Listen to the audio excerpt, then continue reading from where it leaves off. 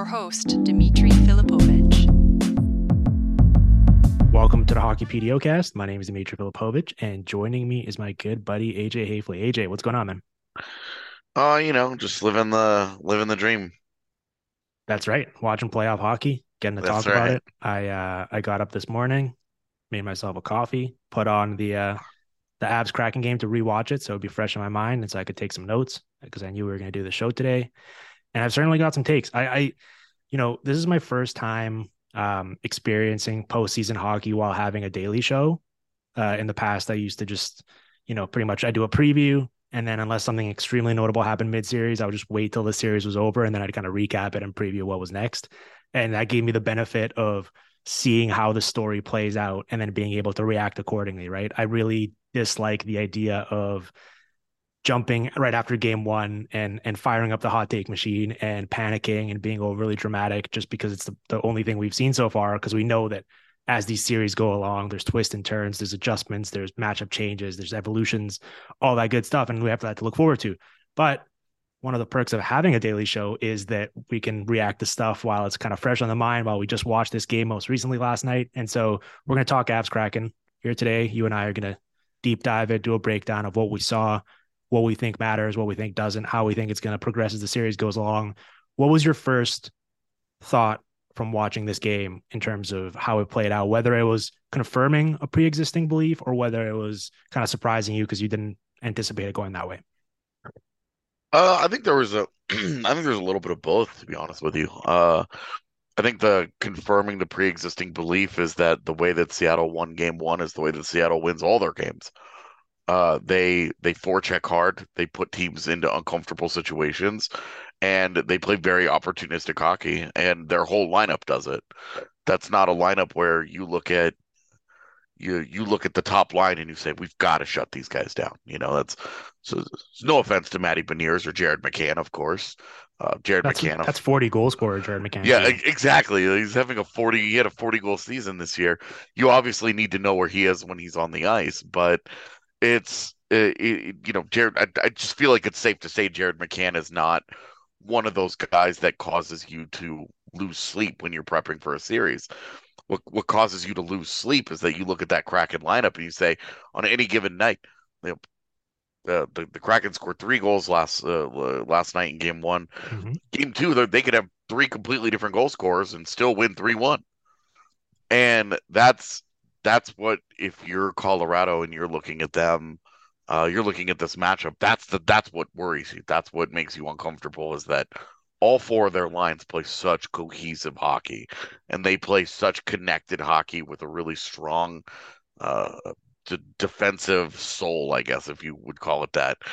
That uh, game one kind of played out in such a way that it was like, this is how the Kraken live. Like, this is their life. And I say that, and I don't feel like the Kraken played particularly well in game one.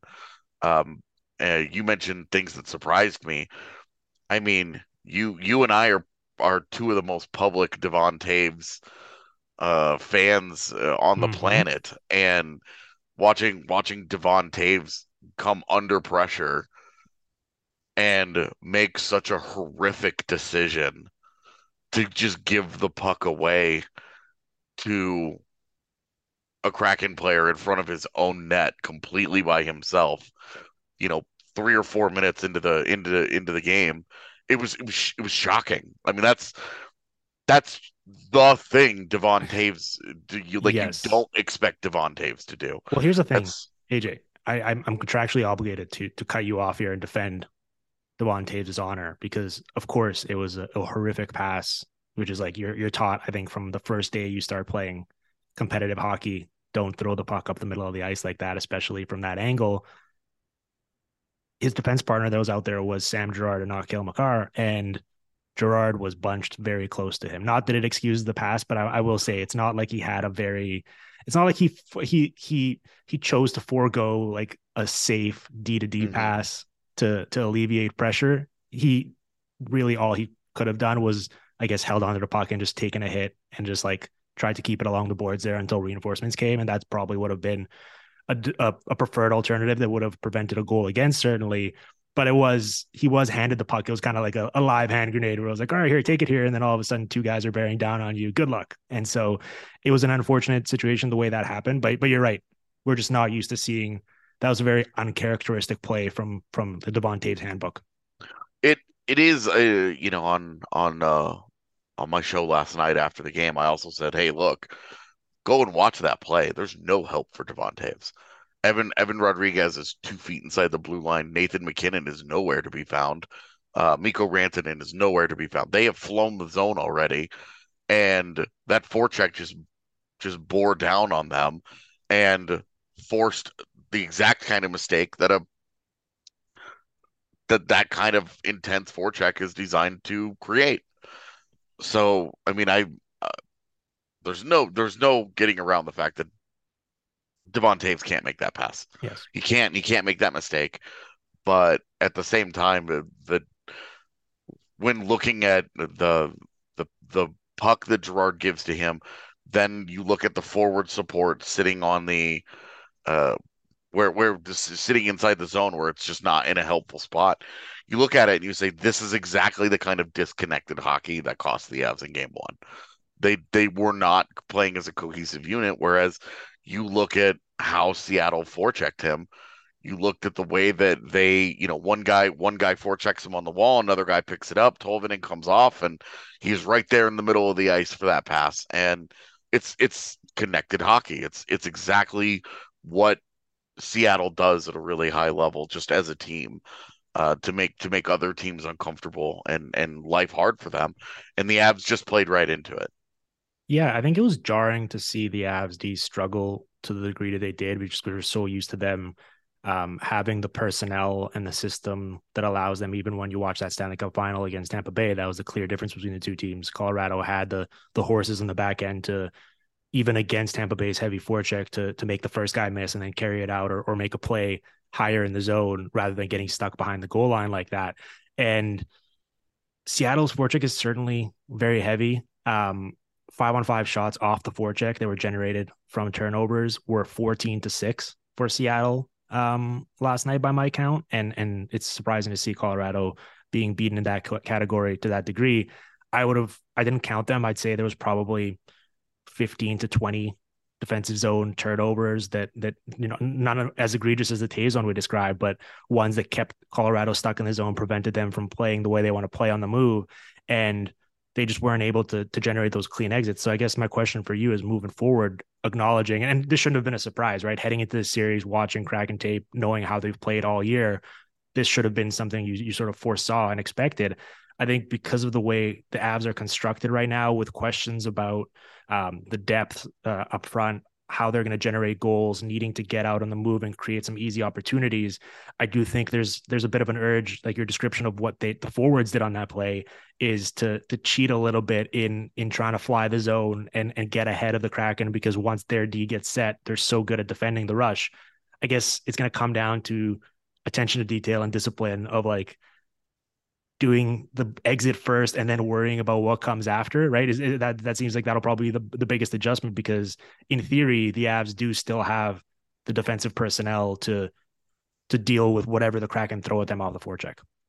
Yeah, absolutely. And it will come down to that kind of discipline of, you're not going to be able to shift by shift, skate downhill, skate with the puck through the neutral zone, create rush chances, and play with that kind of up tempo, Avalanche hockey that we saw last year. It's not last year's team. They're not as good as last year's team. Their margin for error is a lot smaller. The other thing to consider, they had 2 guys on their defense in game one that were just coming back off of long layoffs. They are healthy-ish right now. Mm-hmm. I mean, it's kind of unbelievable that they lose Jack Johnson in warmups to injury, and they have to slot Eric Johnson in. And if you haven't been paying attention to the last couple of weeks of Avalanche hockey, and I can understand if you haven't, but Jack Johnson has significantly outplayed Eric Johnson over the last few weeks, and so that was a unexpected downgrade in the lineup for them in game one, is that they have to put Eric Johnson in there. And when we're talking injuries again with the Avalanche this year, it's part of it is the fact that they've been this group together, the group that played in game one has played so little together that you talk about them being connected and them doing all the things that they need to do. They just haven't spent very much time playing together, which is kind of a shocking thing after 82 games. But it's certainly not a good. I mean, there's no good excuse there. The Avalanche and you said it already that walking into this, you know what the Kraken do. And so to see how Colorado handled it in game one, there's no other way to say it from Colorado's perspective other than to say it was tremendously disappointing. To just see that they fed into it the way that they did, and the guys who had poor games, Josh Manson having a bad game, two penalties, and just a total brain turned off moment behind his own net on the third Kraken goal to start the third period. Fine. He's played 27 games this year. It's his first game in like 3 or 4 months. Like I can understand. Josh Manson's rusty. It's whatever. It's fine. You're also just gonna get some of that with Josh Manson sometimes. But watching Devon Taves and Val Nichushkin, two of your smartest players, two of your most consistent players, have the kinds of games that they did was when you knew that Colorado was in trouble. When he makes that mistake, when Val Nichushkin goes crashing the net and finds a JT Compher rebound all alone in front of the net and makes literally no play on it. It looked like he just took the puck and passed it right to Philip Grubauer and then immediately proceeded to fall down with no contact from a Kraken player. There was no resistance. He was by himself. He was in good position. He makes no play and then falls down. It was like a comedy of errors all night from him. And that is, again, another guy. Val Nichushkin has been one of their steadiest and most reliable guys over honestly, the last like 3 years. And his game has been so on the rise that when he has a poor game as he did in game one, you're almost uncomfortable watching it because you're just like, what is this? Well, where are we with like, are we working under the assumption that Nichushkin is fully healthy? No. Because he's been more productive, but I will say watching his skating, like it speaks to what a nightmare he is that he can still be so disruptive with that reach and that motor. But there was certain times last night where you would watch, and in the past, I would have expected him to create separation or break away and make something happen. And he gets the puck, and defenders are just glued to him, right? Like he's not really able to hit that other gear that made him so special last year, and that's kind of it's frustrating to watch. And it's remarkable to think because when he was so good last year, he was playing on that like badly mangled foot, and he was still able to get the job done. So I think that's also why it's a bit jarring to see how he looks physically in some of these sort of like one-on-one foot races with other players. He's definitely not fully healthy. I have been kind of harping on this for a while now that you can see that he's not fully healthy because that lack of burst that you're talking about, that little separation. I mean, you're talking about just the smallest margins here, right? And him not having that has been a difference maker for him in terms of the kind of impact that he makes offensively for sure. Because his ability to go wide on guys was a really important element of his game because it had to be respected. It doesn't have to be respected right now. He's not going to go wide on somebody unless they just totally fall asleep and have a bad gap. Uh, right now, it's he's still effective. He's still really good. He's still really reliable.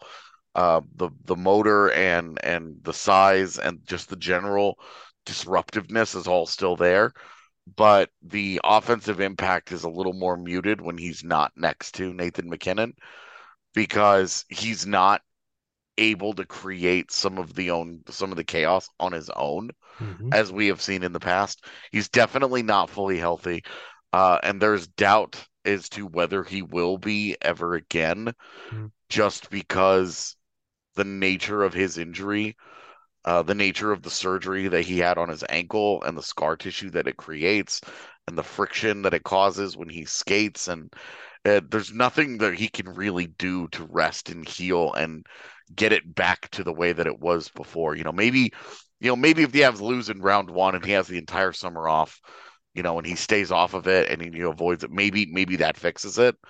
But other than something like that, this just might be like the new Nichushkin reality here, is that little extra burst just isn't quite there, but he's still a really effective player otherwise. Yeah. Yeah. A bit more one dimensional, as you said. I thought that was a great point of not having to really account for or respect the threat of like him just taking it to the net against you from distance, which is Yeah. a guy that big should not be able to move that fast, and maybe we're learning that's true. While we're on the topic of the Avs defense quickly, you mentioned Manson. I had a note here in my game notes of just how bad he looked. You're right. He hasn't played since March 1st. He's played 6 games since December 1st. So give him a bit of leeway there. But Yeah. you could see the timing was off on not on in the third period where they had that rush and he was helping lead it or kickstart it, and then he just skates in offside and negates it. The defensive miscues, the penalties, like Ryan Donato just putting his shoulder down and taking the puck to the net against him and forcing him to take a penalty. Obviously not ideal. I did like Bowen Byram's game, and I know that the on ice numbers don't really reflect it, and a part of that is because of what they gave back defensively the other way. But in a game where the execution was off for the team, the offense looked quite limited. I thought, especially when they had him out there for some of those offensive zone shifts with Cale Makar, like his ability to seamlessly play that when the Avs are at their best, they play that kind of positional interchangeability game in the offensive zone, right? Where all five guys are moving around. You never know where you're going to see a defenseman. And there were 2 or 3 times where Byram was able to pop up in a scoring position. The Kraken clearly were not able to account for where he would be on the ice. And then he hits the post on or the crossbar on one of them. He had a few other kind of give and goes and nice little plays with Makar. I really like, I think we're going to talk about this more later in terms of like what personnel adjustments the Avs can make in terms of creating more offense out of this group. I think getting Byram in those situations off those offensive zone draws and off those kind of momentum plays where they're in attacking positions with him and Makar and playing that 5-man game is, I think, something that Jared Bednar should experiment with and explore more, because it gives them a slightly different offensive dynamic. And I think that showed last night. Yeah, and if there was one area where you did feel like Colorado showed a strength, it's what their defensemen were able to create offensively. Mm-hmm. That the way that they moved the puck around the zone as a group, it didn't happen nearly often enough. But you could see that when they started building up that momentum, they started making some of those plays. Between Gerard and Byram and Makar, I think they did have they did have some solid sequences throughout the game. Byram just seems cursed at this point. He hit something like 5 posts in the postseason last year. Hit one again last night. If I recall, still doesn't have a postseason goal. Just sitting on a bunch of assists, which he got another one last night. But he's like literal inches away from taking that next step offensively. And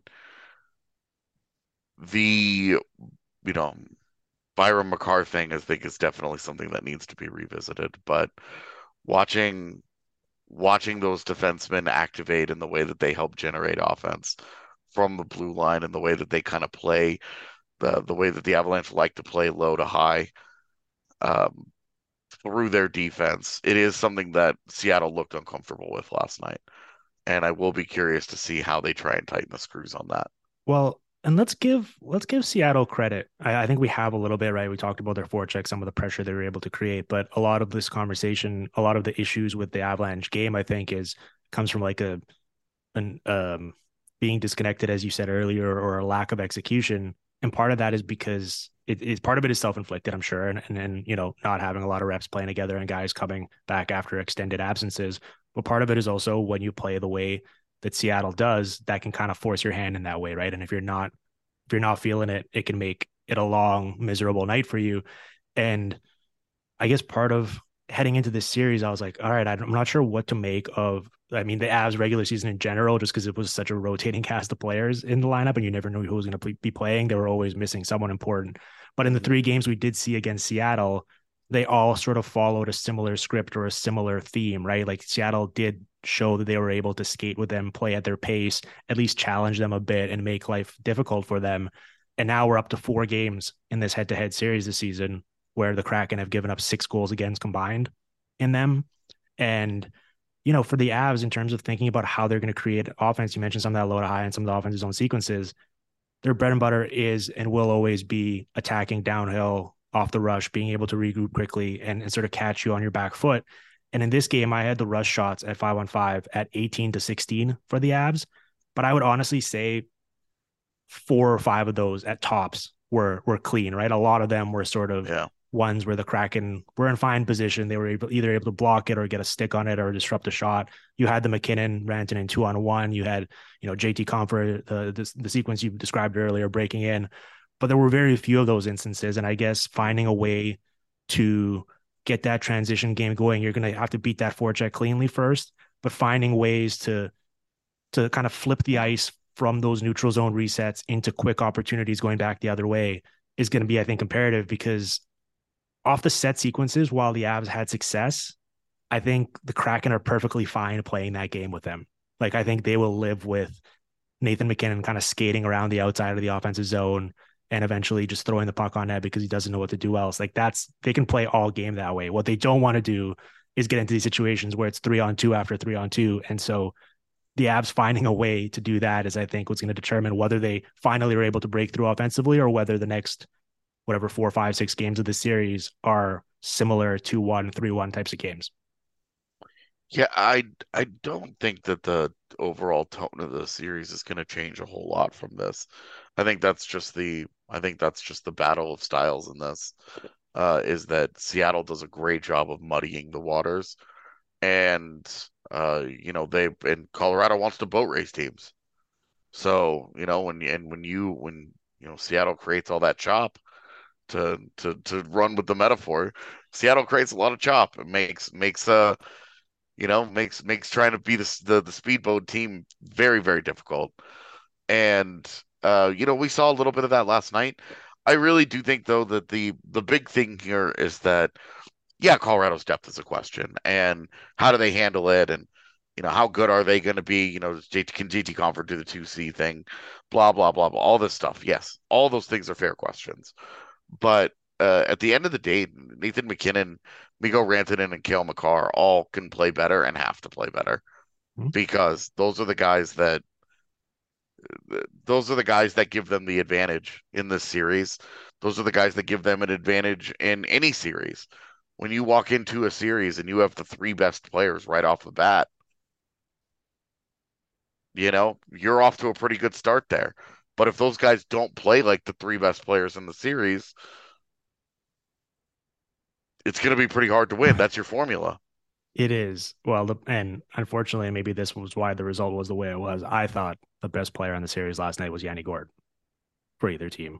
And if that's going to be the case, then it's going to be a tough series for Colorado. Not that McKinnon and Rantanen didn't get their chances, because they certainly did. But I thought that the job Gourde did, he played the primary matchup against them. I believe he was on the ice for like half of McKinnon's minutes, held them to a draw in terms of shots, outchanced them. They were on the ice for the goal against them McKinnon created. But, Gourde himself created 4 5-on-5 chances, was responsible for 7 other 5-on-5 shot contributions. He was fantastic. And that's kind of the matchup you thought you'd see heading into it. And it's not really Jared Bednar's style to worry too much, I think, about who's playing against who, right? Like, he typically is just like, he's very of the mind of like, oh, I'm just going to put my best players out there and they're going to be able to win against anyone. And that's certainly been the case for a long time and taken them very far. But I think in this particular case, if it's a bit of an uphill battle or a tougher slog than I think it needs to be, if at home with last change, you're getting all of these Makar, Rantanen minutes against Gourde and Adam Larsson when it doesn't need to be. Now, part of the issue with matching up against the Kraken is that, as you mentioned, they have the depth, and it's not like there's necessarily going to be a massive drop off regardless of who's on the ice for them. But it's pretty Yeah. clear that those are the players they prefer to have on there, and they were able to get them out there for a significant portion of the game, and they did very well in those minutes. And so that's I think something to watch, where I think Colorado could potentially create a few additional easier opportunities for them if they can just try to get away from that a little bit.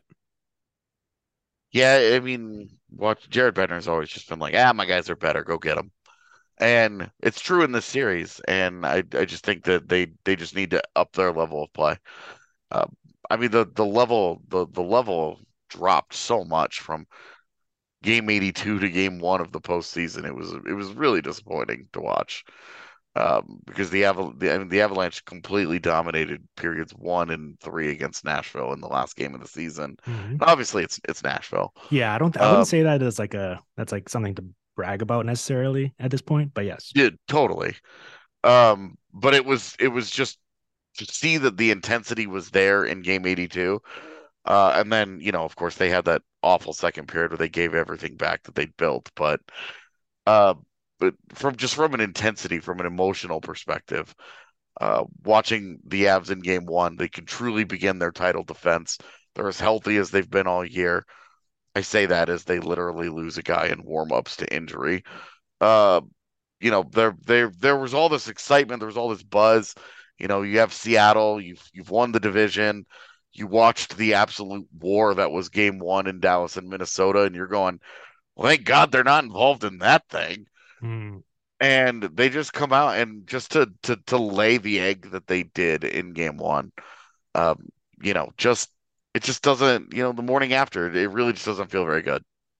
It doesn't, but I think that they will play better, right? The execution will be there moving forward. But listening to the ESPN broadcast, like the entire time they kept trying to, I guess, play up this idea that the Kraken were, they score that first early goal and they're like, oh, well, this is huge. They can ease the nerves a little bit and sort of get their feet wet, playing their first playoff game as a franchise. Meanwhile, a lot of these guys not only have playoff experience coming from the other teams they were picked from, but also play a very playoff style type of game.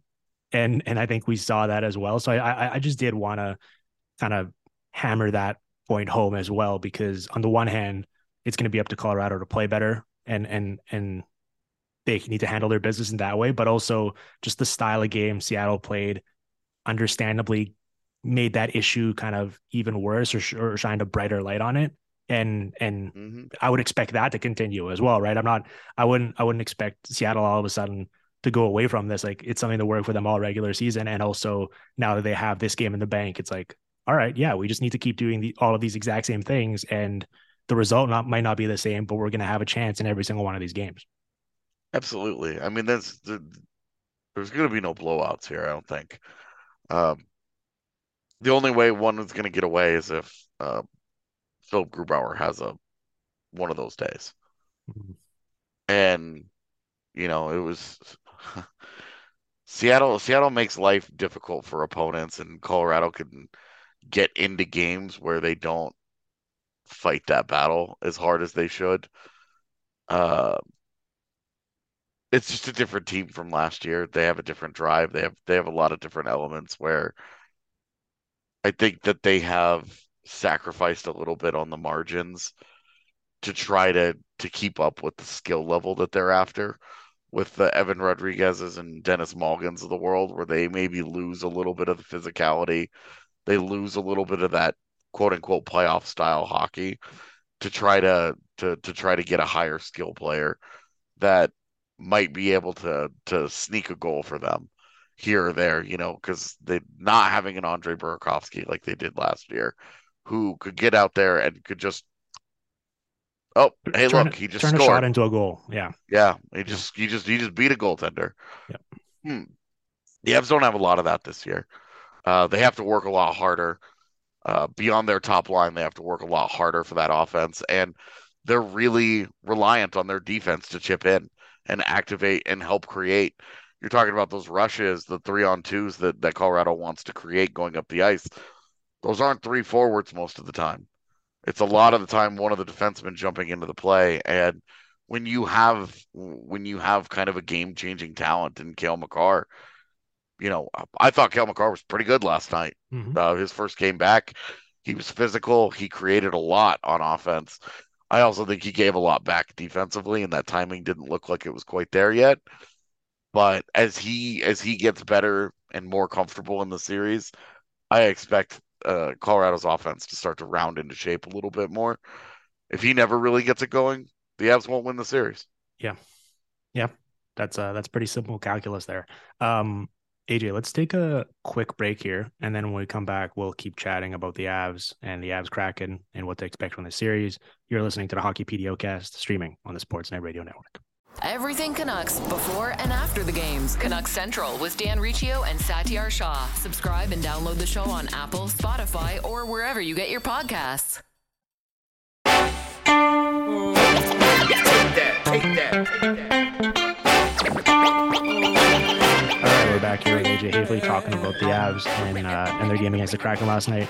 Let's talk a little bit about Nathan MacKinnon. I think the conversation about the team's depth and scoring and all that is less interesting. You certainly saw it last night where when the Avs had MacKinnon and Rantanen on the ice at 5-on-5, they had 15 shots in 17 minutes and 7 high danger chances. In the 32 minutes where everyone else played at 5-on-5, they had 12 shots and 4 chances. And that's going to be an issue that they have to deal with moving forward.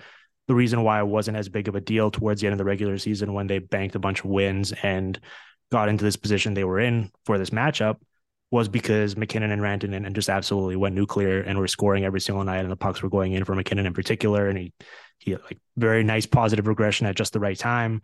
I thought last night you saw both the good and the bad with MacKinnon at times. You certainly see the goal he sets up for Rantanen, right? It's a beautiful show of both skill, but also understanding of what he's facing, where he spins off of pressure, buys himself some extra space, and then instead of forcing a low percentage shot, finds Rantanen, banks it in off of him, and it's the only goal they were able to score.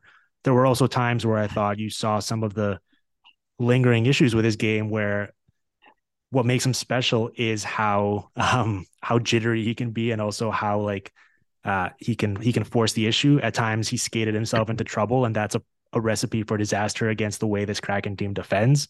So I'm not sure you can change that at this point. It's kind of what you get with MacKinnon's game, but I remember you and I had a long conversation about this in our Stanley Cup final preview last year against the Lightning, and talking about how MacKinnon's game had evolved, how he'd learned to be more patient and defer.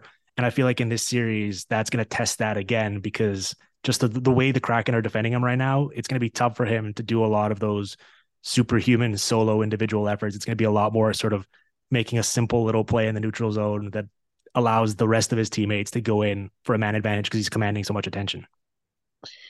Yeah, and I would say that this is where I would start with just a quick personnel swap here. Mm-hmm. And I would put Arturi Lehkonen back up next to him, because Lehkonen is a guy that MacKinnon trusts and has had a great deal of success with. But Lehkonen is also the little details guy. He does all the little things. He wins the board battles. He chips pucks really well. He reads the ice really well. He can keep up skating wise with the pace that MacKinnon wants to play at. Just that swap with Evan Rodriguez, I think, would really do a lot of good. Mm. Also, I often refer to Arturi Lehkonen as Nathan MacKinnon's emotional support adult. Just kind of his, just that guy that kind of lifts him up a little bit. And I always joke, Nate doesn't like anybody, but he loves Arturi Lehkonen. It's just true though. Yeah. They play great hockey together. I would make that switch. As far as MacKinnon and the patience, and this year he was maybe as good a playmaker as we've ever seen him be. Yeah. Understanding that when he walks into the zone, when he rockets into the zone with the puck, When he tries to destroy the ice with his skates. Yeah. Exactly. Yeah, that kind of frenetic energy that he plays with, where it just looks like he can't wait to make the next 3 things happen all at the same time. He's played with a different level of patience this year, where he has understood that he is drawing all that attention to him. And as that attention starts to creep in on him, that means there are teammates who are open. And he does a pretty good job most of the time of finding them.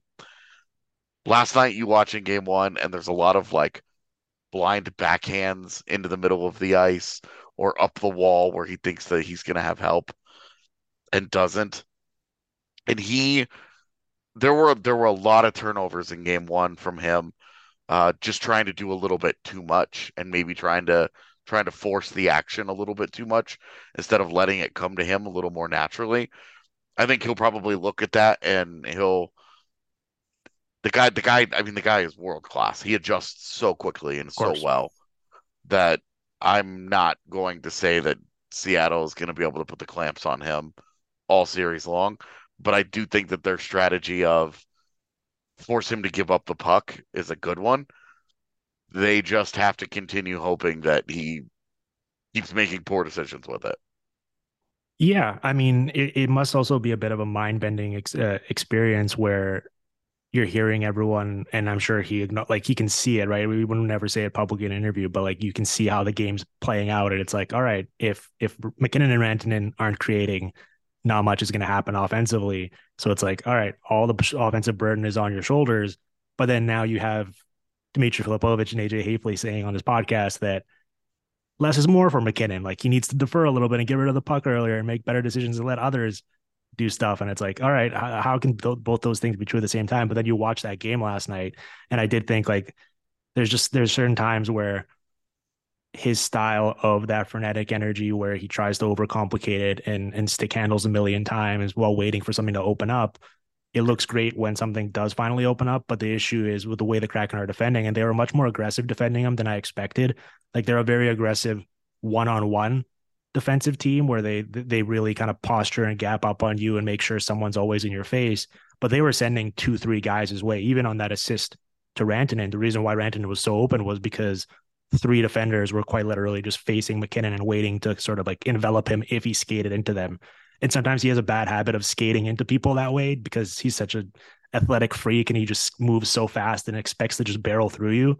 But this isn't the series to really test the ability to do so. Like he'll break through occasionally, but the Kraken will be very happy with him playing right into their defensive game that way. So I did just want to note that. But it'll be, yeah, I like the Lehkonen adjustment, and I think we all need an emotional support human. So I like that shout from you. Is there anything else here on the Avs offense or their game? Do you want to talk a little about Seattle's offense? Because it's been a bit of a bugaboo for me. Like you could see how they created yesterday, right? Very opportunistically off the forecheck. A few times where the Avs got caught deep and they got out on the rush and got chances that way. A lot of cycling the puck up to the point and then looking for like second and third efforts. I do appreciate how deliberate their approach is, though, right? It's very like someone tries to get open in the slot. It's a one quick pass. It's very simple. It's not some sort of elaborate cross seam saucer pass. It's like a very simple, short tape to tape. And that puck is immediately off the stick because that guy's trying to shoot and pick a corner.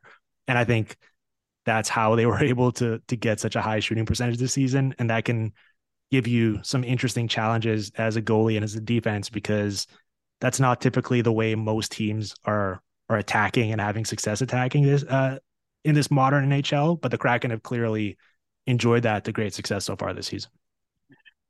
Yeah, I think it's really disciplined is the word that I think jumps to mind because you know, guys at this level want to make plays. They want to create. They want to do certain things, but even some of their more skilled players that you would look at between Jordan Eberle, Jaden Schwartz, Jared McCann, Matty Beniers, obviously. They are comfortable playing the simple game all night. They'll make that 2-foot pass instead of trying to make the saucer pass through the seam and catch the guy on the back door for the easy goal, but it's got to go through 4 players to get there. The way that they value the puck is something that you have to respect and have to attack, because if you know that they're going to make the simple play, then you need to attack that, and you need to force them to try and play at a higher level of offense than, hey, we're just going to keep this very meat and potatoes. We're going to dump it. We're going to rim it around. We're going to cycle. And we're going to try again. And Which you would think that the Avs would have the right personnel to be able to really sort of sit on some of those shots, right? With like the smart defensive players they have, the reach and their ability to use their skating to kind of disrupt shot lanes. You would think that that would actually play right into the way the Avs want to defend you ideally. I do, in fact, think that that is something that plays right into what Colorado uh, should be wanting to try to accomplish. Mm-hmm. They can live with that, and the Avs should be able to attack that. And that's one of the areas where I think Colorado should feel comfortable in the series. But watching how it played out last night, the Avs just didn't look like they had. Team defense isn't just about defensemen; it's team defense, right? Of It's course. your forwards have to be bought in, and Colorado's forwards looked disconnected from their defense last night. And the way that Seattle kind of just they just play such a disciplined game that I think it can drive a team like Colorado crazy, because Colorado wants to get out. They want to play with speed. They want to play a little flashier. They want to play on the other end of the ice. They don't want to defend all night long. They don't want to be down there. They get really antsy, and then that's when forwards start flying the zone. That's when that's when the breakdown of the little details come. And I think what Seattle has to do is just stay true to themselves. And you look at the guys on that team, you don't have any worry about that. They are going to be cut and paste every single game. It is going to be the same formula for them every game. There are no major changes to make.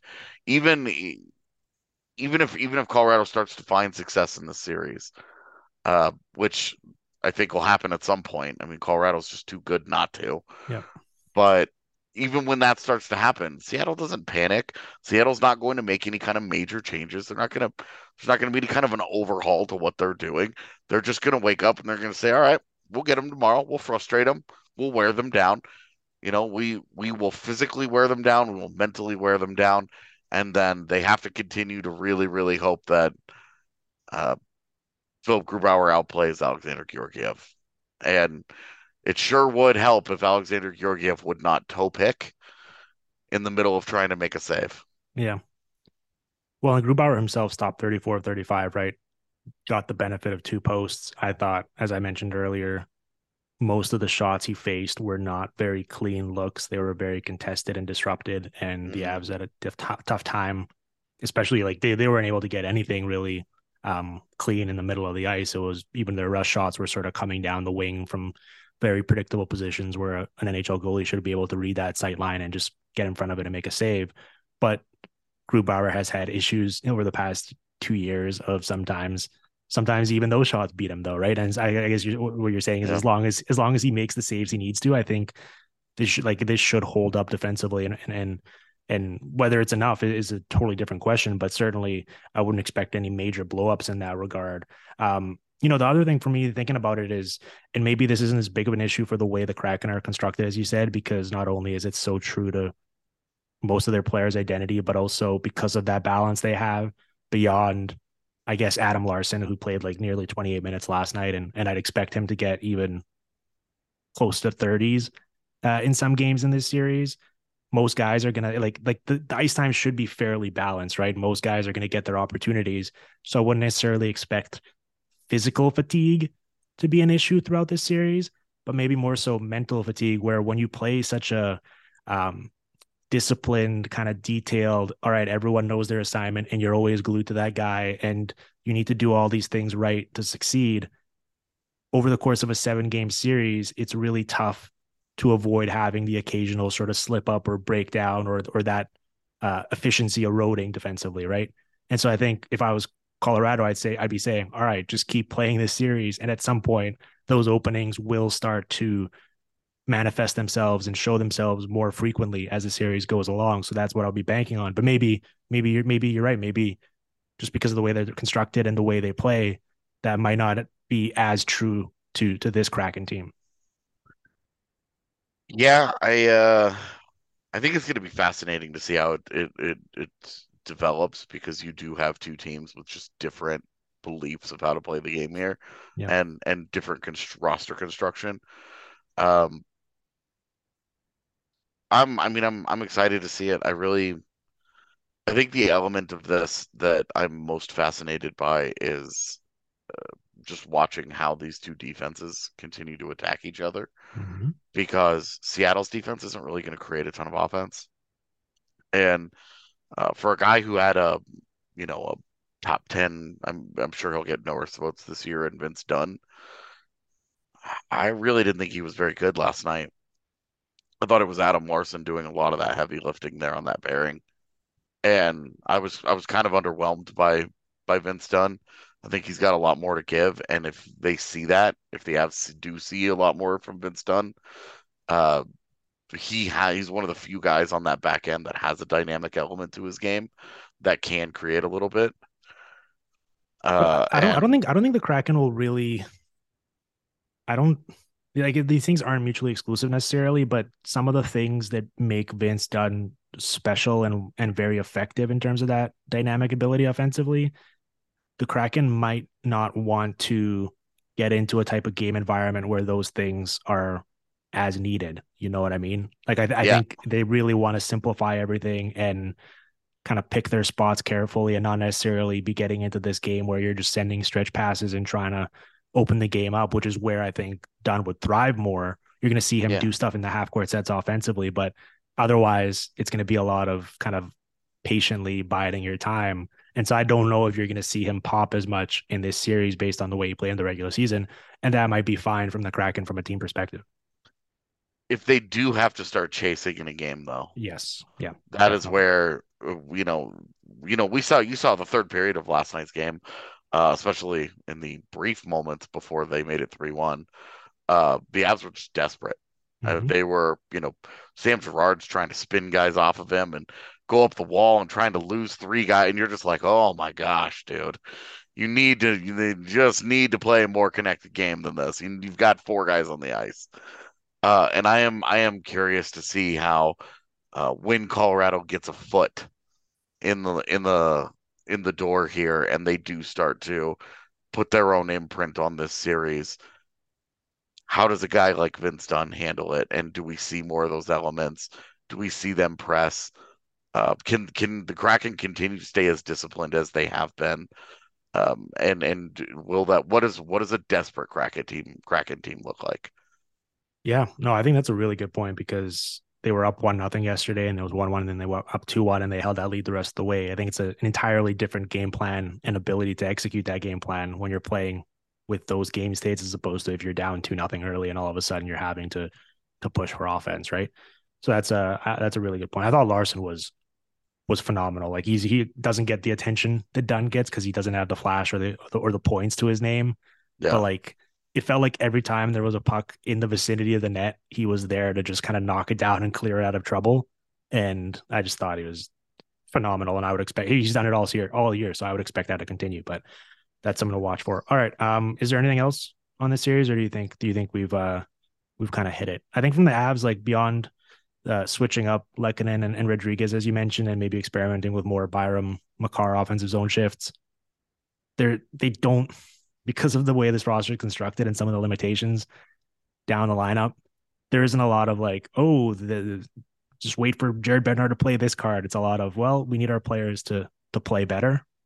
And so that's not necessarily from our perspective, from breaking it down or talking X's and O's, it's not the most interesting, but it's kind of the reality for them. Is there anything else that you think we need to mention before we sign out here? Yeah, I mean, I think it is important to note that, this is Alexander Georgiev has been great this season for the Avalanche, and uh that was kind of a tough game one for him where he got hung out to dry on two of those goals, and then the other one he literally toe picks and creates the second goal because he's falling down and doesn't have a chance to really make a save on a. Let's be honest, that goal doesn't go in. If Alexander Georgiev does not fall down, that's not a goal, and who knows what the game looks like. Uh, I want to see what happens when something like that's not going on. What happens when Colorado's defense is not giving them two free goals, and then the universe creates a third one that just kind of goes that way. I want to see what happens with Georgiev. I'm fascinated to know, has this bet that the Avs made that they can continue to find goaltenders to try and find them postseason success. This churn that they've had at the position over the last few years. Are they right about this? Because if they are, it's a copycat league, and I really want to see the trickle down effect of teams that try to copy what Colorado does in terms of how they treat the goaltender position and how they put a cap on kind of an internal cap and say, we don't want to spend more than X dollars at this position so that we can build the roster in front of this guy. So this guy has the bet, we don't need the man here. If we don't have a Connor Hellebuck, we're not going to spend money at this position just because we feel like we have to, and you end up making some of the mistakes like we've seen some of the teams make in recent years with big money commitments to guys who maybe don't deserve them. And so I think the Georgiev element of this is still something that I'm really interested to watch play out. That's less Avalanche Kraken specific and more of just like for sure the wider NHL landscape in general, and how goaltender is such an important position and such a hard position to scout and get correct, and it's so hard to value. And you just kind of have this team in Colorado that kind of lives on an island and eschews this common thought process about how to approach the position. And I just want to see if it works. I'm just curious to see. It's a big bet. Yeah.